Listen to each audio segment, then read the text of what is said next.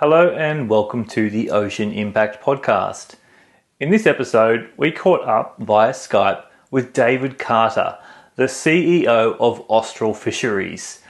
David takes us on an amazing journey through this podcast into what it is that Austral does, how they've become such a leader in sustainable fishing, and what makes this man so special. He is incredibly highly regarded amongst his peers and the business community in Australia, and it was an absolute treat to get to spend over an hour talking with David. During the podcast, David does mention a very exciting accelerator program they are running this year in 2020. Now, if you are listening in and you are someone who thinks you might be able to have an innovative solution to help increase the market of Austral sustainable seafood in Australia, then applications close on the 27th of May. Do a search online for Start Some Good Seafood for Good and you'll find all the information. If you enjoy the podcast, please share and make some commentary, give it a review. We love it when you do so, and feel free to send us any questions. I hope you enjoy this episode of the Ocean Impact Podcast.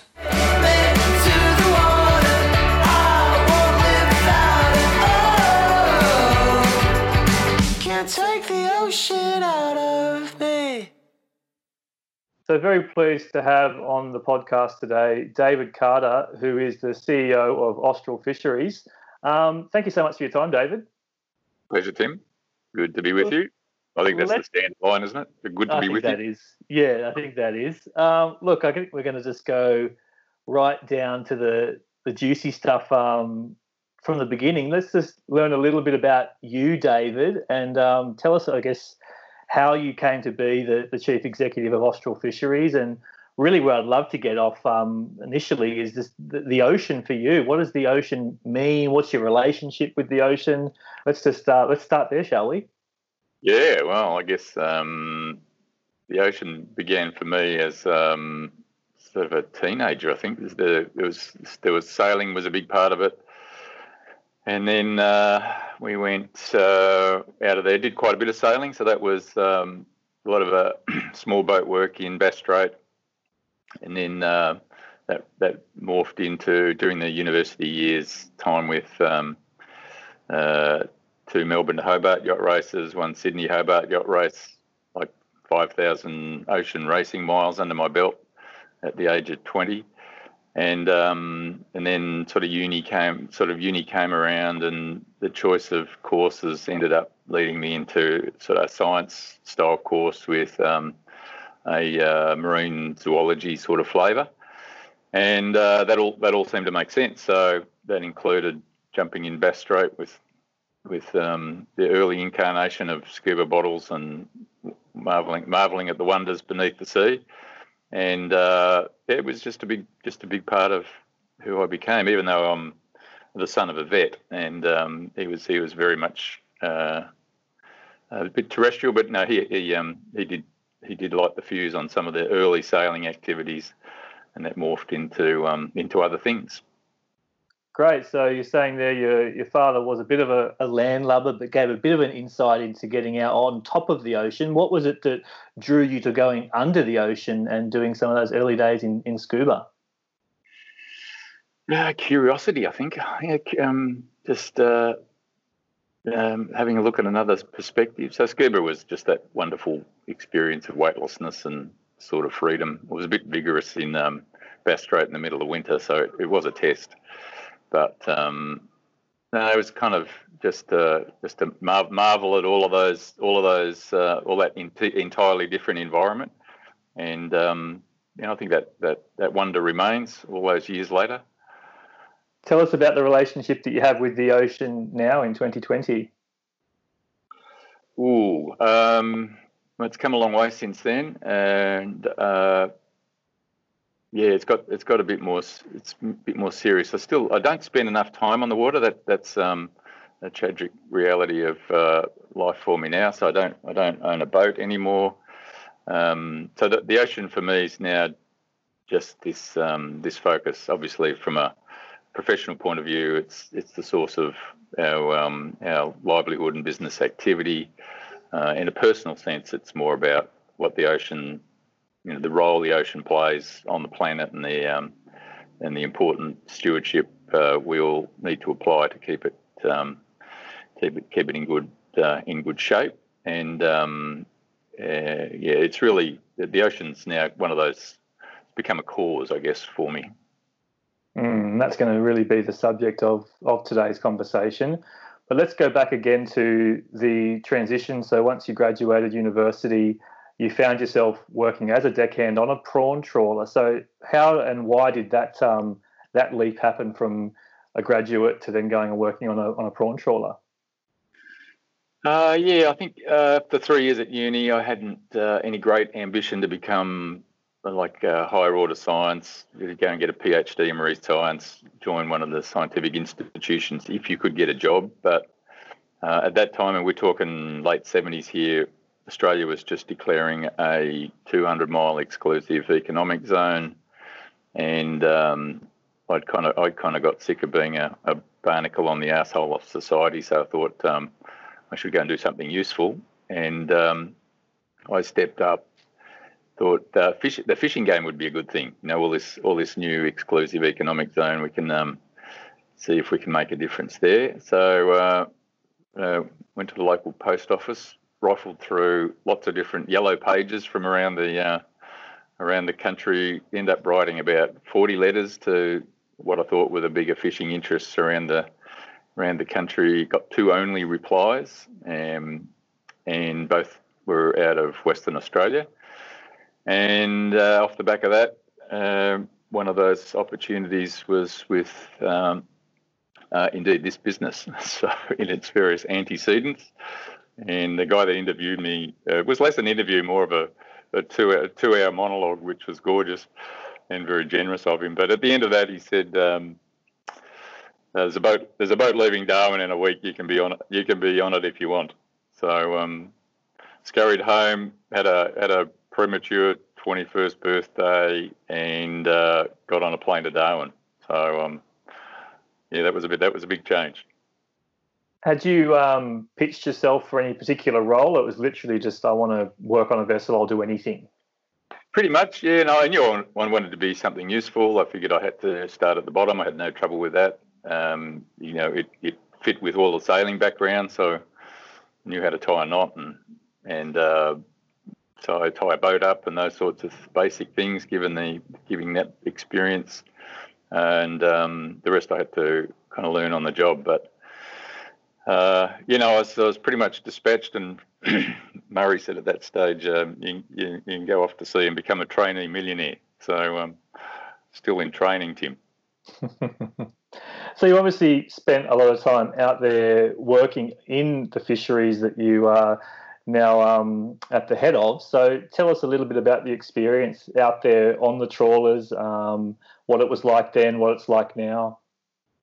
Yeah, it was pretty colourful. At that stage, most of the workforce was either hiding from somewhere or escaping or trying to dodge alimony payments or something. So, really colourful set of wild characters. So it was a bit of an affront for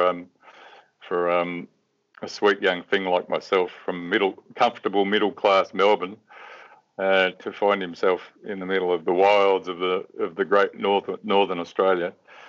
And within 6 weeks of being on this boat, I was the longest-serving crewman, which tells you something. And it was pretty. It was interesting times. But again, my personality was able to fit in and just roll with the punches, and I ended up working 7 months solid with that skipper, and he was very grateful. Got a nice little cash bonus at the end, and went home and bought my first diesel powered Golf.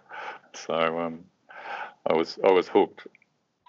So you were hooked, and so from there, where did the journey take you next? Was it just a matter of coming back and doing season after season for a while? When did you start to see? No, there was that gap. So we had this period when I went back to Melbourne. It was the middle of winter. It was a bit, what do I do next? the at sea stuff, the actual fishing stuff, I kind of felt I'd done it, and there wasn't I didn't want to really hang around and be like an engineer or a skipper too much.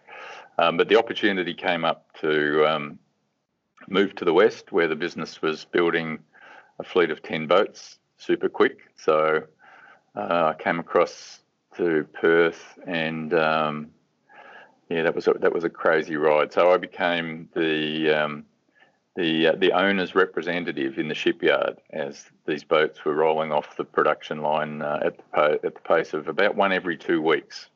So it was pretty wild, and I had the job of doing sea trials, getting them fitted out, provision, and sending them on the way. So it was quite good fun. And those boats ended up round in Townsville and on the east coast, and they were to go fishing off the east coast at that stage. But that didn't last too long. We ended up struggling to make a living out of that fishery, and finally made a decision to commit to the Gulf of Carpentaria prawn fishery, where things were it was a bit more productive, and things were a bit better managed, and you had a chance of making a dollar. But again, that morphed into other challenges as the fishery got heavily overfished during the mid '80s, and then ensued like about a 25-year battle to reduce the size of the fleet, and finally in 2007, after lots of twists and turns, the fleet went from nearly 300 back to 52. Wow. Is that sort of indicative of what's happening across the board with fisheries in highly developed nations and regions? Are we seeing this paring back, or what are some of the trends that are happening in Australia or in other developed regions? There's different ways of doing it. In fisheries, there's different management approaches. So we can have input management systems which determine the number of boats and the amount of gear that are in a fishery, and that works quite well for an annual crop like prawns, where you can't forecast 1 year to the next what you're likely to catch. For species that are longer lived, anything from 3-5 upwards years of life expectancy for a species, you can start to manage through output controls, which are quotas. And so it plays out differently, and there's different economic drivers. But in input control fishery, like the prawn fishery, the effort is the question is all about control of the effort, and that was where all the work had to be. So when you had a fishery which is finite, it can only produce so much in a season, and you're trying to feed 300, then everybody goes hungry. If you've got a fishery, as we finally ended up, which is now 52 boats, then we're able to feed everybody that's there, so everybody's got in with a good chance, and there's a bit left over for the fishery for the following year. And I think that fishery now, that northern prawn fishery, I think is in excellent shape, and we just roll with the seasonal ebb and flow of good years and bad years, really like any other agribusiness. What was it like, and what did it take to have that intervention with that particular fishery and to get it to this point of sustainability? What are the elements that really needed to come under control, and what were some of the stages that went through in order to make that huge transition in 2007? Yeah, that was huge, and many steps. So I think one of the things that you got to be careful not to taking too much credit. But I think this business, particularly through my predecessor, my mentor, in fact, was instrumental in keeping that pressure up. So for 25 years, you'd get out of bed and you'd say, we need less boats in this fishery. And then you're dealing with the hard realities of how do you make that happen? Who's going to go and on what terms? and the fishery went through an extraordinary set of birthing pains to get to the point we have now. And in the process, we had little Aussie battlers pitted against corporate operators. We had Senate inquiries, death threats, legal challenge. We had industry-funded buyback. We had government-guaranteed debt to facilitate adjustment. And finally, we had, apart from all of the millions of economic analyses that pointed to the wisdom of the course we were taking, it was tooth and nail. You know, it's like at times hand-to-hand combat almost, because you're dealing with people's livelihoods and you're wanting to make sure that you're recognising that not everybody can be there, and those that those that are leaving need to leave with dignity, and that adjustment is difficult, and those that stay end up having to shoulder some of the burden. We were finally delivered a significant adjustment event with some Commonwealth monies in 2007 that took the fleet, that last yard, from 85 boats to 52. And I think that whole journey really was a powerful learning about the commitment to a longer term outcome. It was the right thing to do. It wasn't the easy thing to do, and to stay focused on the goals. And I'm immensely proud of the fishery that we've got there now. Yes, and you should be. Just quickly, so how many vessels do you have operating up in that fishery now? We're operating 11. 11. Out Great. of 52. Mm. So that experience and that learning, those 25 years of process to get this great outcome for the fishery, how does that then give us a bit of an insight into the challenges in curtailing overfishing globally and doing similar evolutions to fisheries that clearly need it? What can we learn from that experience, or does that give you, I suppose, hope, or does that give you a sort of indication of just how hard it is to create significant change in other fisheries?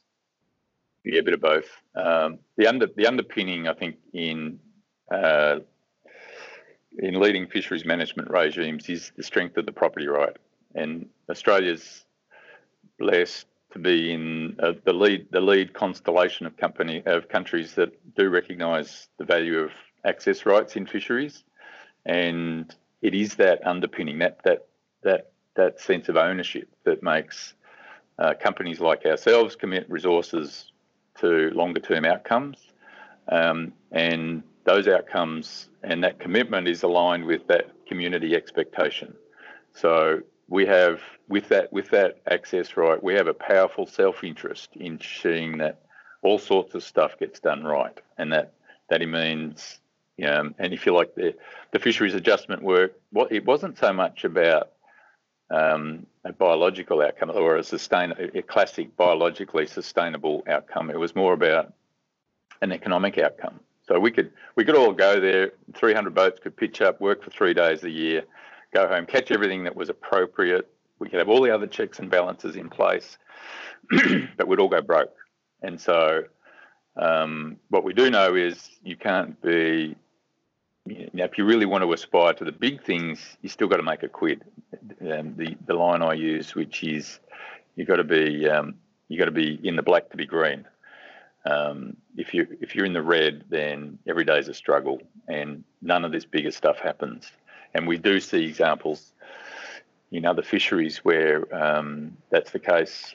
I'm hesitant to point and name fisheries, but where they've been unable to address capacity, then you end up with the worst of everything. You end up with poor environmental outcomes, poor safety outcomes, poor maintenance and new investment outcomes, low investment in new technology, low investment in branding and positioning, and really overall poor social license outcomes.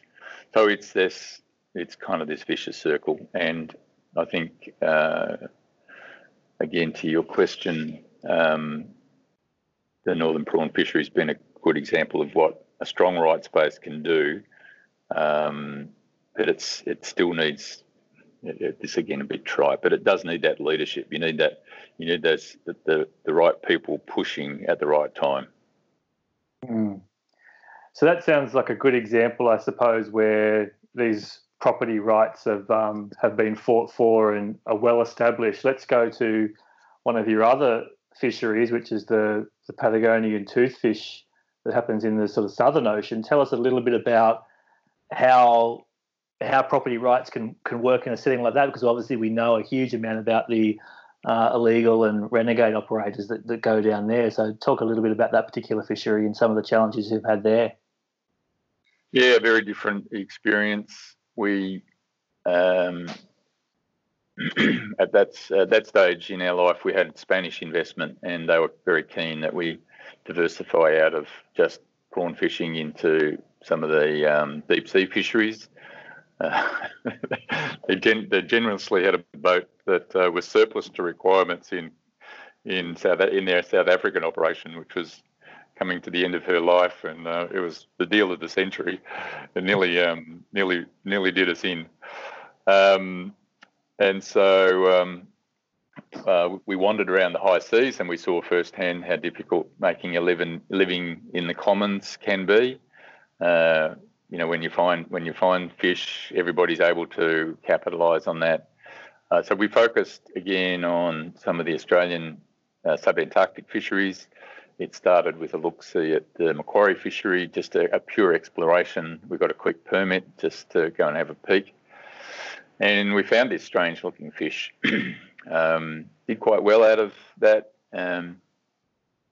sufficient to make us think that maybe, given that this is sort of the broader circumpolar distribution of toothfish, that there may be something at Heard Island. Again, fortuitous that it is Australian. It is within the Australian 200-mile exclusive economic zone, and so we put a boat down there, or we put this particular boat down there, and a trip like that's worth about $1.5 million with crew and consumables and fuel, and we caught nothing.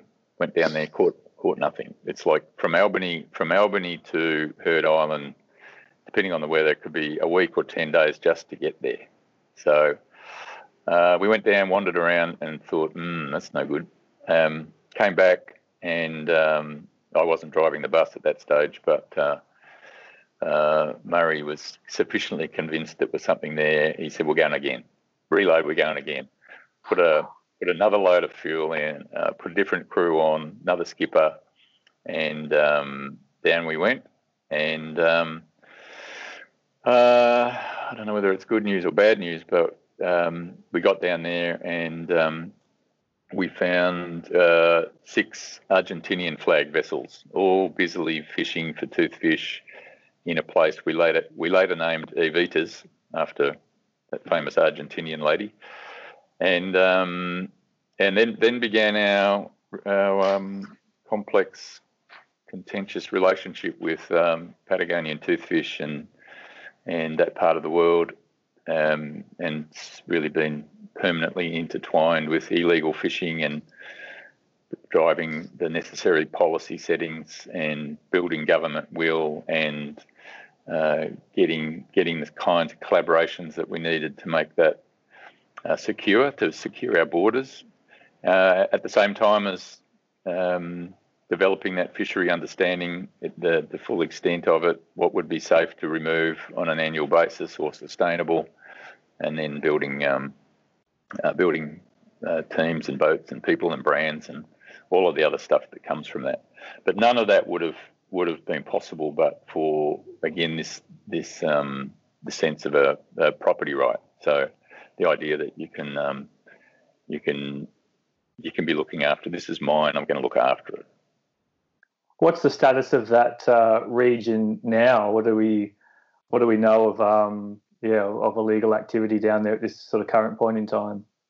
Best guess we have, Tim, is it's non-existent. So that's an extraordinary result. We had up until 2015, there was about 6 boats that were very, very sticky, and if you like, serious serial recalcitrants roaming unregulated through the vast Southern Ocean, and I'm sure helping themselves to some of our fish from time to time.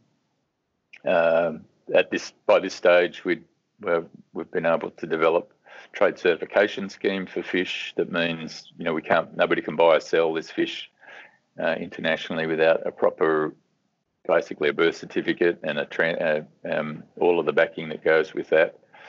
But these boats were operating in sort of this grey area, the murky area of illegal operators.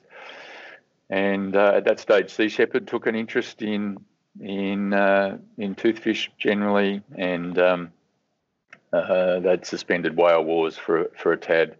And when they first made that announcement, we were somewhat anxious that they may find it difficult to find anybody down there, that they may then sort of redirect some of their interest into looking harder at what we're doing as lawful operators, and that became a bit of a risk. But gradually, we got to know those guys. We were able to improve their understanding of the history that we'd had in this fishery, and we now have an exceptionally close relationship. But the outcome of that summer was the successful location of a vessel called the Thunder that was found south of the Australian zone. They pursued that boat for 110 days, wandering around the bottom of the southern Indian Ocean, through under Africa, up the west coast of Africa. And we had a small cameo role in that pursuit, as at that same period we were delivering a boat we just bought and done some refit work in Norway. She was coming into the operation, travelling down the west coast of Africa, and we were able to join in the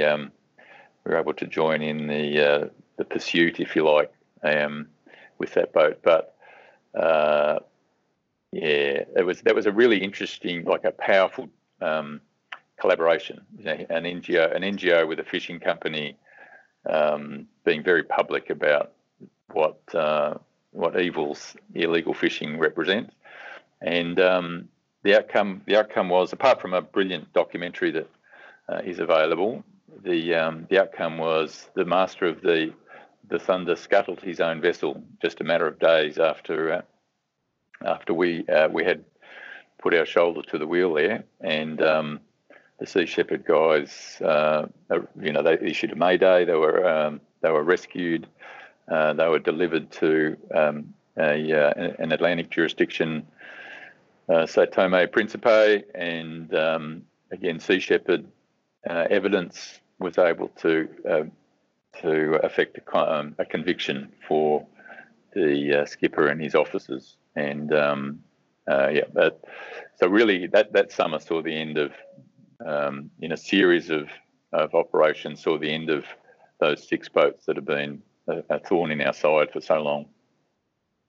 Wow, I'd love to come back a little bit more to the toothfish and to the alliance with non-profit organisations, but I just want to say to everyone listening in, go and watch the Chasing the Thunder documentary. I know if you do a search for it in Australia, you'll find you can watch it on 7+, and there's probably other places you can watch it, but it is edge of the seat viewing, and I don't think it really gets any more edge of the seat until those closing moments when the master does decide to scuttle his own ship. But I just want to read out something here, because it was the words of, I think, one of the engineers on the Atlas Cove, that new vessel you were talking about, and the way he articulates the sentiment of these legal operators like yourselves to the illegal operators, I just think sums up so much about the project, where he says, if you want to keep fishing in the Southern Ocean, do it through the right channels like everybody else does, and become a responsible person. We have to take care of the little that is left in the seas, because if we don't, there will be nothing left for our children, grandchildren, and great-grandchildren over.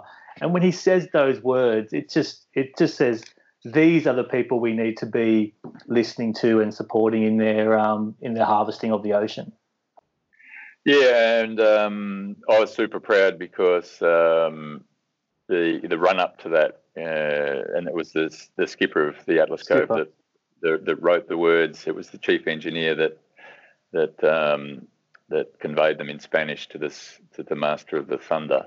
But my pride came with knowledge that I'd had only 2 conversations with Steve. The first conversation was we were still weeks away from a possible encounter, just saying now, and he wasn't aware of any of the other work that we'd done with Sea Shepherd.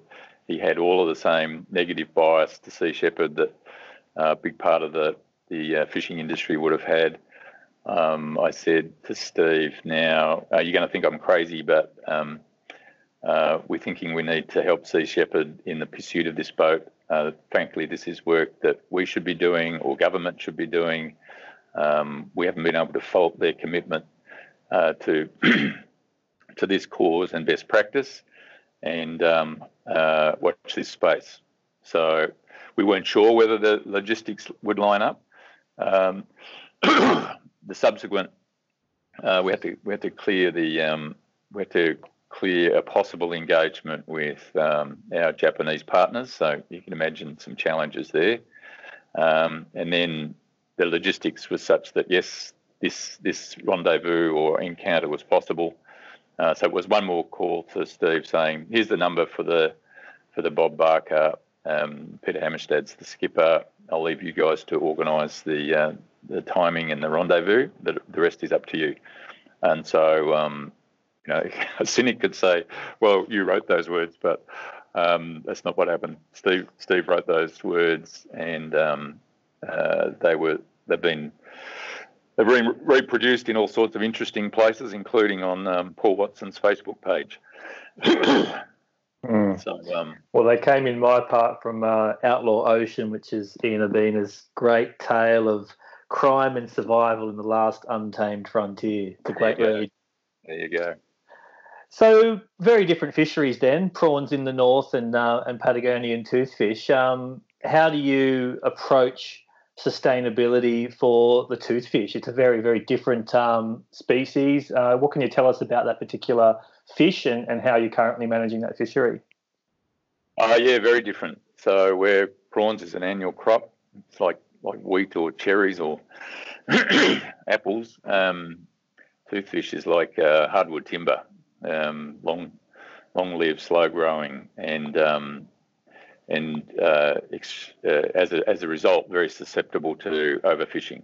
So it'd be easy to mine a resource like toothfish if you weren't real careful. So for us, that's meant a really heavy commitment to research and science. Really, ever since we've been operating there, it's been with observers. In fact, 2 observers. We collect an extraordinary amount of biological data on size, gender, aging. We gather otoliths, so we've got very detailed aging knowledge of the stock. We've done archival tags. We've found fish that have swum out of the fishery and then swim back. So we're spending millions annually on fisheries independent surveys, and more recently, as climate becomes an issue that we need to watch for, we've found ourselves looking at the environmental variabilities or climatic change and its impact on productivity for that fishery. So that's a big deal, and we continue to take, I think, a very conservative approach to harvest levels, and all the stock assessment work is done by the Antarctic Division with support by the CSIRO.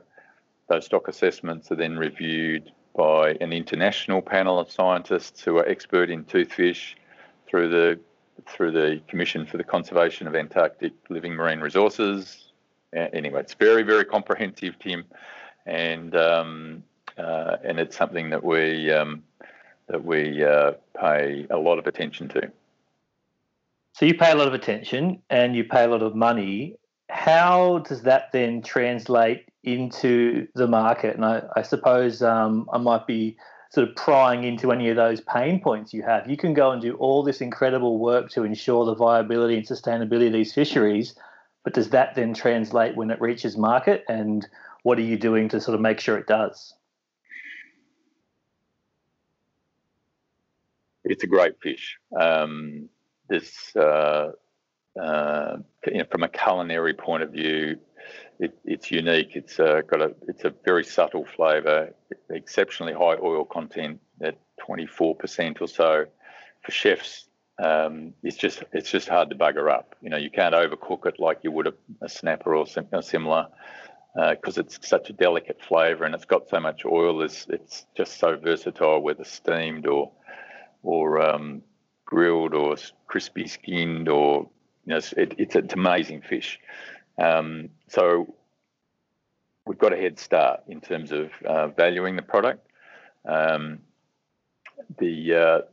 extra bits have to then come on top. So I think again, that's been an extraordinary journey. Perhaps a simple example from the early 2000s was, as the illegal fishing started to apply a lot of pressure to the resource, quite rightly, environmental NGOs were looking at the demand side, and there was some pretty significant effort from particularly US-based NGOs to call for a boycott on consumption of the fish. So the simple,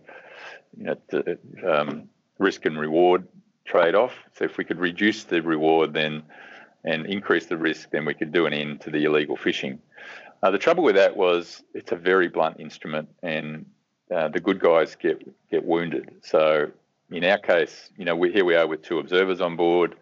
We've got all of the compliance costs, all the research costs that go with operating in a lawful fishery. We're having our fish, and in that stage, our fish was being stolen from us. There was fish being removed from the Australian fishery that would impact on our long-term productivity. But insult to injury, we were competing against this fish in those same markets. So you go to the US market, here was a fish that was caught illegally on a much lower cost, without all the fancy bits, and then competing with this unfairly at low prices. So it was a pretty ugly time. We endured. Again, we spent quite a lot of money looking to bring that political pressure to bear that would secure the borders for Australia, and I think we did that pretty well. That was in the early 2000s again. For Australian audiences, it was a Four Corners expose, which I think was the turning point. And then we had some very significant help from the Howard government at that stage, and some increasingly robust on-water compliance actions. So that was all pretty handy. But from a market point of view, we still had this residual. As we started to get the borders under control, we still had this residual kind of boycott cloud hanging over us, and it was socially unacceptable. So particularly if you're a premium brand chef and you're touting the use of in that market, it was a Chilean sea bass. You're selling Chilean sea bass, then you're setting yourself up to be attacked by NGOs who would accuse you of aiding and abetting the willful destruction of this precious remote fish resource, and so you're not going to touch it. And so we saw a whole bunch of high-end users basically abandon the category, even though they loved the fish, they loved working with the fish.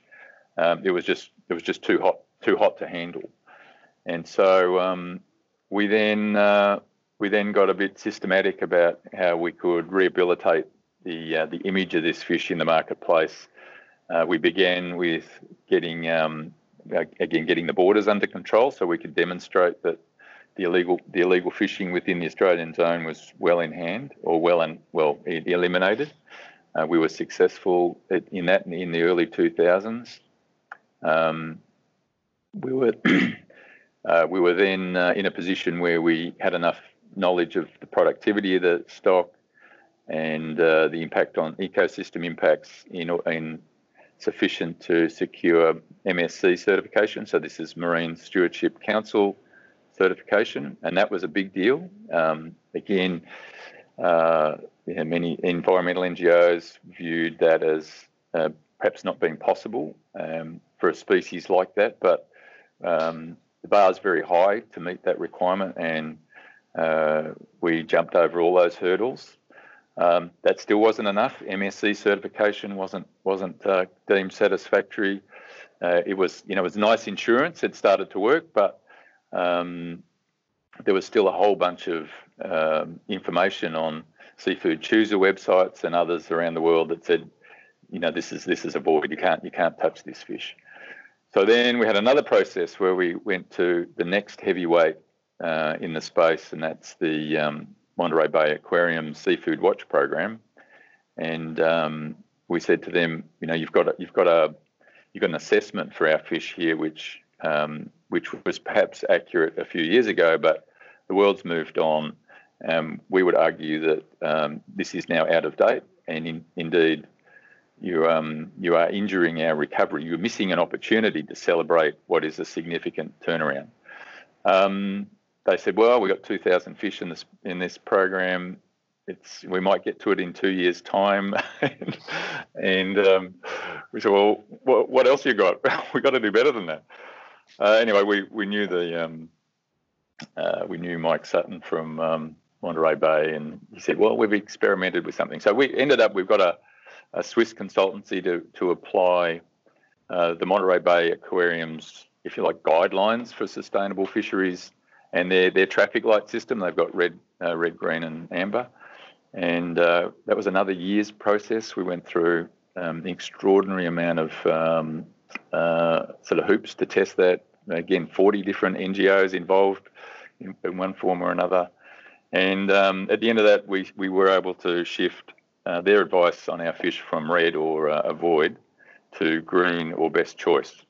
And so armed with both an MSC certification and a Monterey Bay green rating for the fish, we were able to then systematically work through all of the other seafood chooser websites in a way that we could say, well, listen, you don't have to take our word for it. These independent organisations have assessed this fish to be well managed. You need to revise your advice to your stakeholders. And so bit by bit, we were able to transform a Google search on toothfish from rare and endangered, illegally fished, right through to really and boycott, right through to celebrity chef endorsements and recipe suggestions. And that step alone was critical in allowing those big name chefs to put this fish they love back on the menu. And I think more importantly, or equally importantly, the chance to actually celebrate a success where a fishery's gone, or a species has gone from being pretty well brutalised to now under exceptional and well-managed terms. It's a fantastic story. In fact, there's a book being written about it all. Is this a precursor to you getting this Lifetime Achievement Award from the MSC? That sounds like a huge amount of your time and energy going into overcoming that massive obstacle. Oh yeah, just one of the. As I reflect on my short 42-year career, I figure I've been blessed with worthy challenges, Tim. That's just one. It's just another one. Let's talk about one of the next challenges that you're taking on, which is the Seafood for Good initiative, and this is obviously something that you've been pioneering for a while with Austral, but you're also launching a brand new sort of accelerator and crowdfunding project with Start Some Good. Do you want to tell us a little bit about this initiative? Yep. Maybe just need to back up a little bit. So the one of the things that we did once we were able to demonstrate that were good guys in terms of getting that, particularly that toothfish sorted out. We were able to get Marine Stewardship Council certified prawn fishery, so the prawn fishery got sorted out as well. So all of our activities were able to tick the box. And again, that's not trivial for a prawn fishery, given the extent of bycatch and other things there. The next step for us was building brands. So we've got a brand for the toothfish, which is Glacier 51. For our tiger prawns, we've got a Skull Island giant tiger prawn brand, and these are sort of themed on provenance, and each of those names has a place on the chart, so they're actually referred to a place. But in the grand tradition of brands, they have an Instagram presence. There's a bit of razzle dazzle that comes from having the right people handling them and say nice things about them. So that all fits there. But the brands also leave you with this deep sense of awareness around, you're visible. You've got your head up, and so you've got to make sure with brands that again. For our business, it started with commodities, and then it went through all these things that we thought were very natural. And then once we'd caught the fish, we'd just put it on the wharf, find somebody that could pay us for the cargo and turn it into money and not worry about it. We then gradually transferred that into this branded space. We felt there was more value there. And the brands are quite a different way of doing business. So you've got to hold fish for a whole year to make sure people have got product available.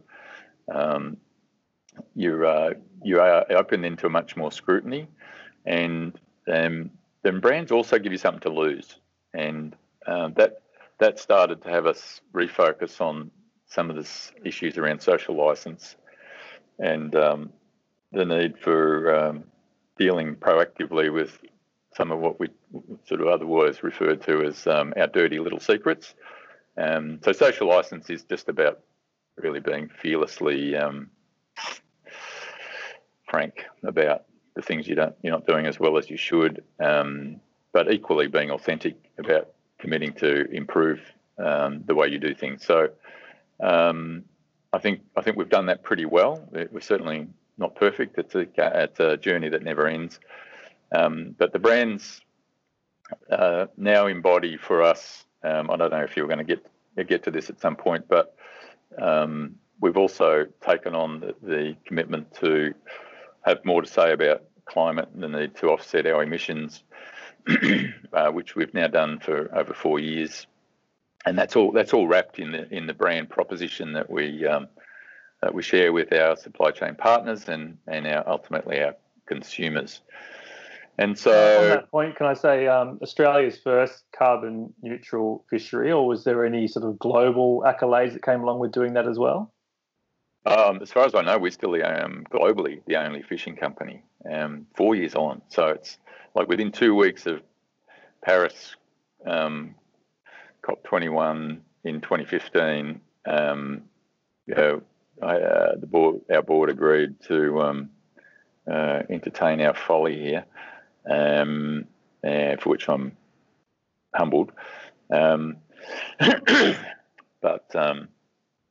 we're still the only ones, so far as I know. There's others. There's some wholesalers and sort of traders and retailers that play with it, but the big emissions in fish is generated from the diesel we burn to put boats to sea, and our accounting includes offsetting all the CO2 derived right through to putting on the gas stove in New York if it gets to that. So incredible. It's still a big deal. But it and maybe we'll get to this again, but it does speak to the need for broader view that we have about the need to be relevant, not just to the bottom line, but to our environment and our communities. And for us, we are seeing firsthand the impact of climate change on fisheries It just didn't feel right to complain about it and be contributing to it at the same time. And the move has given us access and opportunities that we perhaps wouldn't have had any other way. But the Start Some Good initiative is really a little bit reflects the challenge that we've had in fully unlocking the value of our values. So there's all this effort that goes into putting a piece of fish or a prawn on a plate, and most folks really have no idea of the depth and the complexity and the subtlety and the nuance that makes that possible. And if as I get to the end of my career, if that is to endure, if this program is to truly be part of the Austral offer, then it needs to demonstrably generate a financial return. So, and I think that's possible. So I do believe, and this is kind of, it's almost dogma for me, but I don't think doing the right thing needs to be the zero-sum game. I think I absolutely believe that we can do good for planet and people and shareholders all at once. And so Start Some Good's really that itch that we need to scratch. So it's, given that we've got a global reach, how do we connect our value and values in a way that consumers can see, feel, and touch it, and essentially affect the transaction? So it's linking sort of this clunky fishing business with folks that care what we care about and are up for, not to put too fine a point on it, they're paying a premium. No, I think people are happy to pay when good things happen.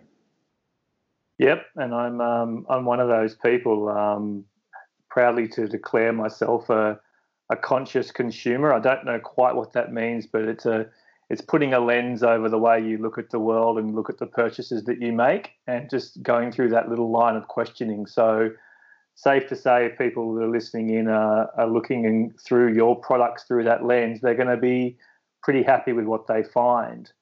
So how about we have a bit of a chat then about this the Seafood for Good project with Start Some Good. Essentially, we're looking for innovators, startups, established businesses, people who've got great ideas in how to increase, I suppose, the market for those three brands that you mentioned, Glacier 51, Skull Island, and the Karumba prawns. And Start Some Good are essentially going to be facilitating a 12-week accelerator to help turn these ideas or startups into something crowdfund ready. And those that make it through, I think you're looking for 2 to go through to the final stages of the crowdfunder, and that will then go out pre-summer 2020, and people will be able to actually fund these great ideas. I think it's brilliant. Tell us a little bit about the process in establishing this relationship with Start Some Good and why this angle. Interesting. So it still links to the idea of people wanting to connect with those values. I confess, influenced to some extent by the Thank You Water experience, where and we're probably not in the same league, but for those not familiar, Thank You Water was quite clearly a profit for purpose, whatever that is, profit for purpose business, and they've got a lovely linkage between each of the products that are offered and particular projects they support. In this case, for water, it was some African projects, and the consumers could scan a code and get an instant feed on where if you like, the profit or the premium that they were paying for this brand would end up. They started pretty simple. They were able to then get their way into, and I could argue even bully their way into supermarkets like Woolworths, off the sheer weight of numbers of consumers saying, we want this on our supermarket shelves, and now you see thank you products everywhere. So there's that sort of thinking certainly was heavily in my mind.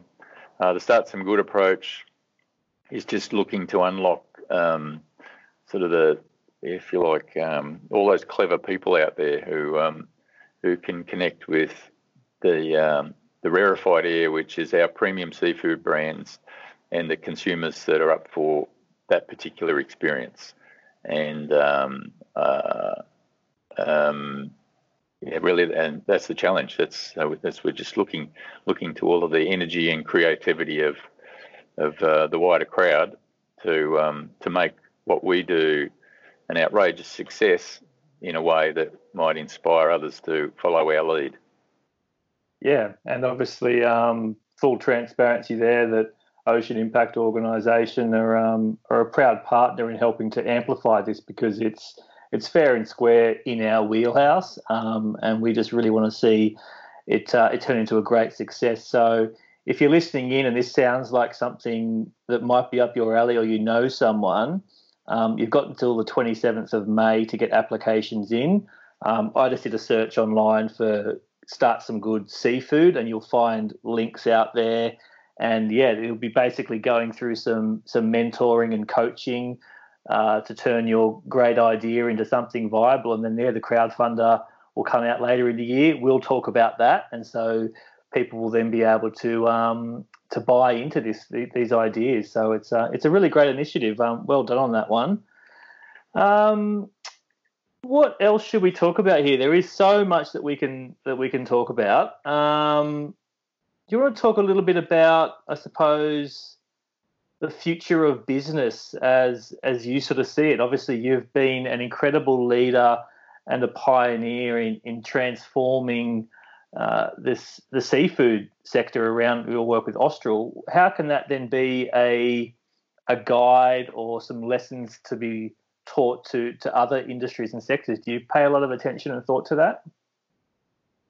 Yeah, the idea of leader and impact and those things don't always sit comfortable.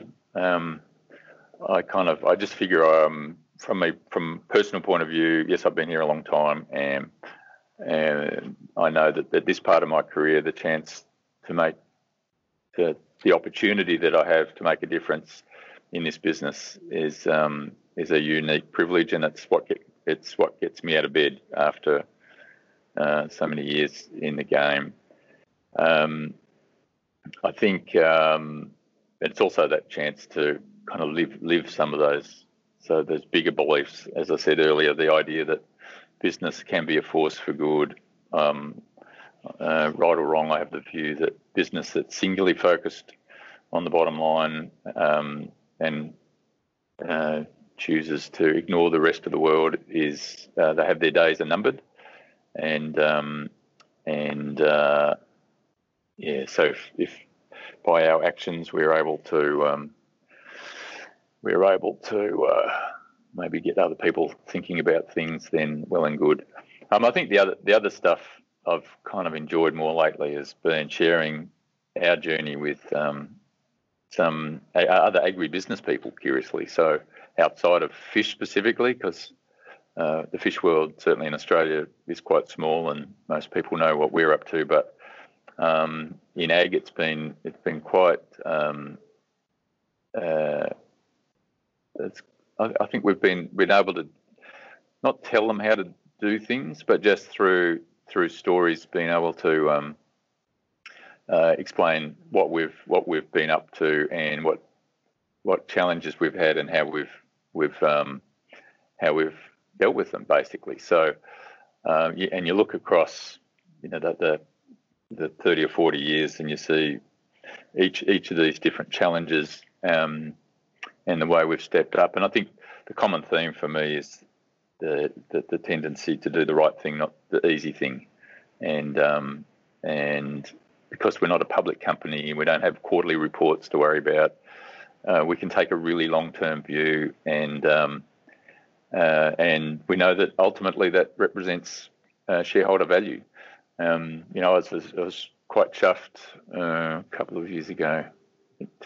2 years ago, we were struggling to catch all of our toothfish quota, for example, and that's not catching quota. That's the cardinal sin in the fish business.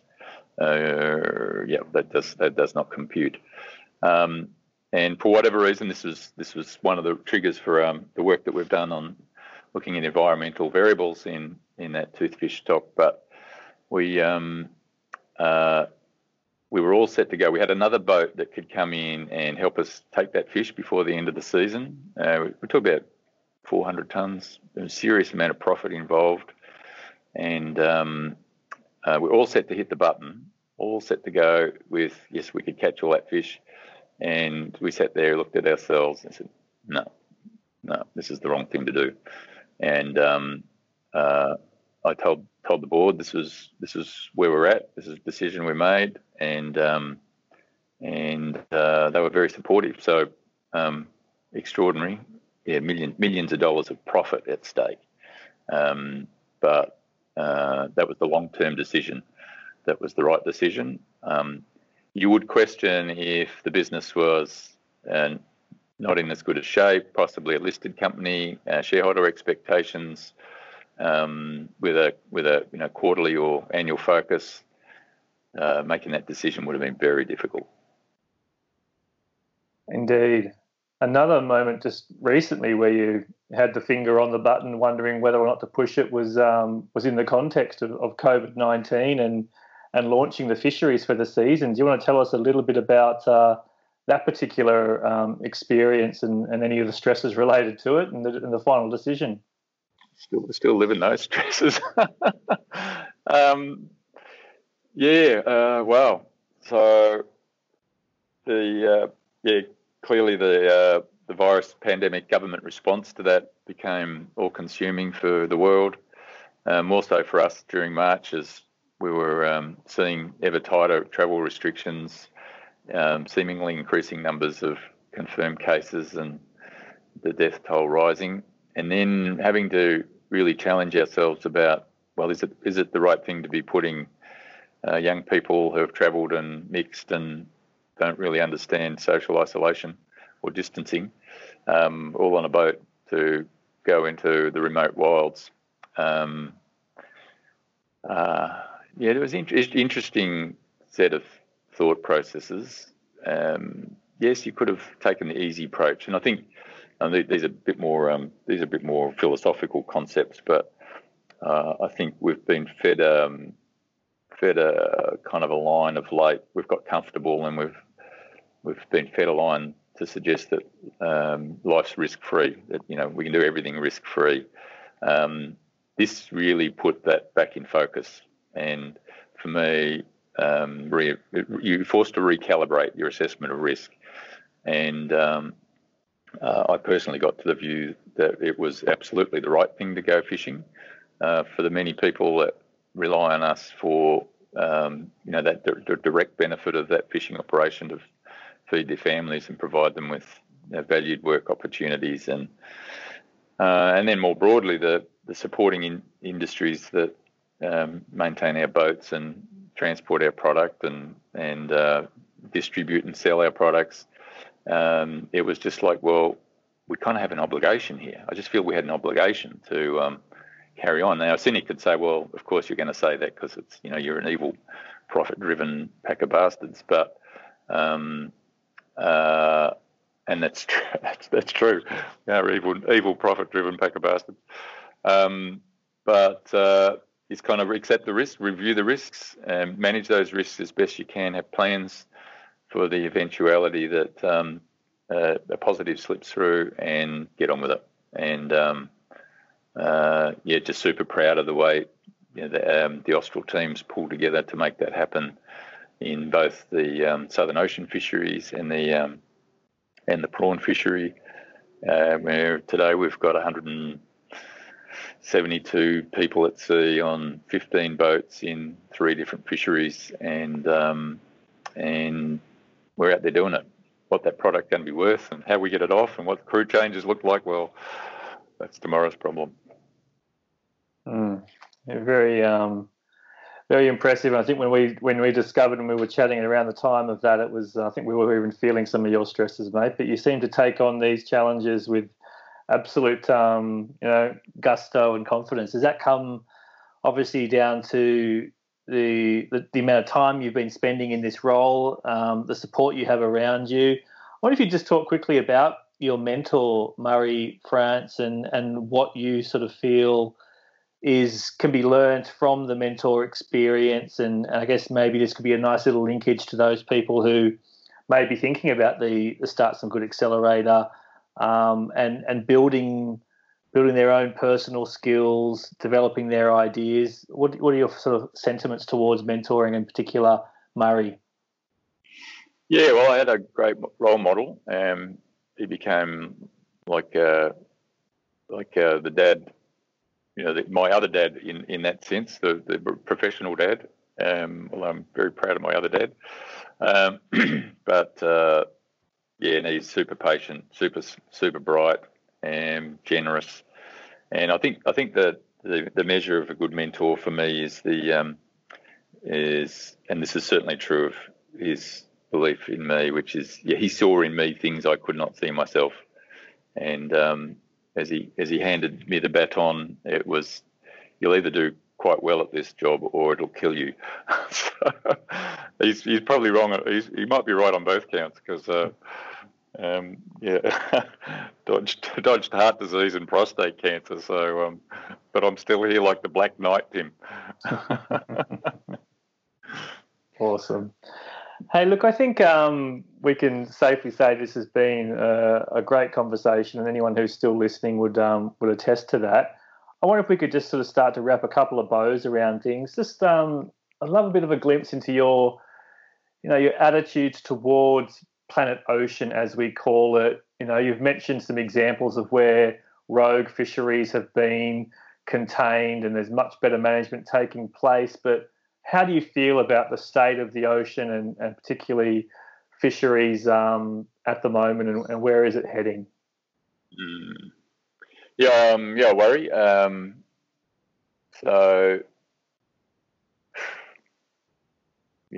Ocean and climate. So I figure SDG 13 and 14 are me, and the role climate has on our oceans.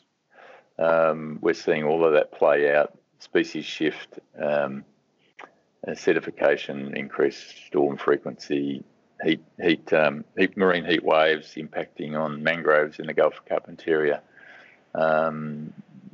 It's kind of everywhere, and I think the bigger one for me is, and the one that helps really focus the mind, is to reflect on what the ocean and the planet might look like in 30 years' time.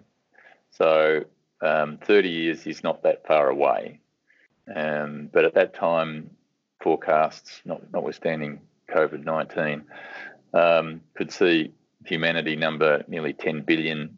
The pressures on the planet are more extreme than ever. The loss of biodiversity, warming generally, reduced productivity from our land. They all reflect sort of massive challenges for humanity. Depending on who I'm reading on the day, you're either quite depressed, or you just put your head down and keep ticking away as best you can. I'm rambling now, but no, the challenges are really daunting. So for fisheries, no easy answer. If you're an Indonesian fisherman in a village in the archipelago, or you're operating in an inshore fishery off the west coast of Africa, then your life is a combination of how many others are trying to use that resource. What level of governance is there? Is there controls on illegal fishing? How does that work? I think there's some interesting initiatives coming along that can help improve supply chains. There's some great collaborations at the big end of town with a thing called CBOS, which we need another hour to talk about. But those 10 companies can start to bring change to supply chains. It's got to happen quick. But that said, we know if we get that right, nature's incredibly resilient, and the rate at which recovery can take place is quite inspiring. Then I flip back into the dark side, and I think about most projections for coral reefs are particularly dire. 2050 sees 70 to 90% of them gone. So yeah, we've got a lot of work to do. We do indeed. So we might just wrap things up with a couple of call to actions then. Maybe send out some encouraging words to anyone out there, be they a potential applicant for the 12-week accelerator, or maybe that's just a call out there for consumers to be more mindful of their choices. Let's hear some final words from you, David. Dead right. So for those that are up for an amazing journey, I think we've done some incredible work. I am sure there's something clever out there that can really galvanise the offer that we've got with a marketplace that cares, and it does speak to this other notion I have about the future of the planet rests with progressive business linking to well-informed consumers. And we've seen in this age of social media and Instagram, just amazing, crazy things can just light that fire that turn a bottle of water into thank you water, or a field of lavender into a major tourist activity, or a pink lake into the same sort of thing. So, I think we're doing God's work, and it's just finding that magic key. So the opportunity to work with motivated, sharp young minds is, for me personally, pretty exciting. So in the accelerator, we'll have a bit of togetherness, hands-on time. And for consumers, choice is important.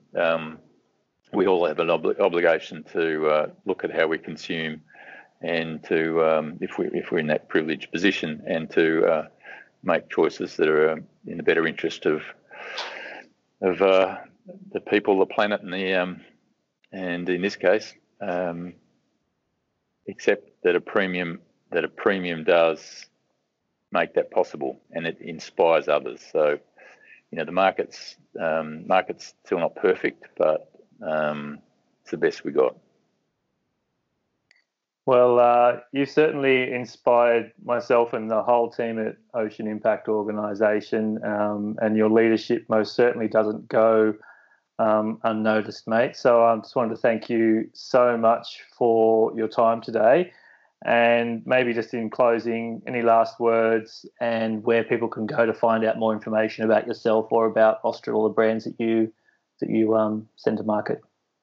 Thanks, Tim. Well, it all sits on www.australfisheries.com.au. If you're into emissions, then there's a public disclosure statement on our Scope 3 emissions, which are comprehensive. There's a couple of nice little videos there, and the brands are all listed. The brands each have an Instagram page that covers their names, so that's always a good feed. Yeah, I actually must admit they're doing a great job of sharing lots of stories with the fisheries in operation at the moment. You can watch the whole process, and I guess that's part of that whole trawler to table attitude. You can see everything about this product as it comes to your table.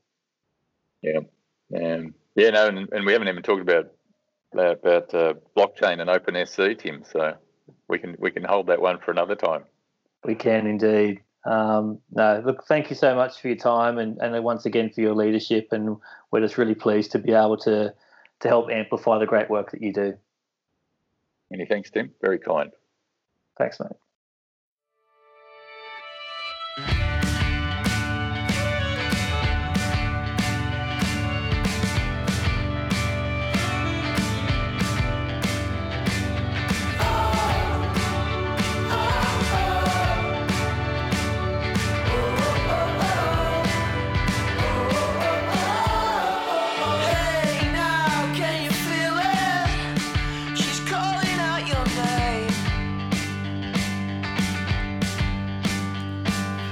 situation.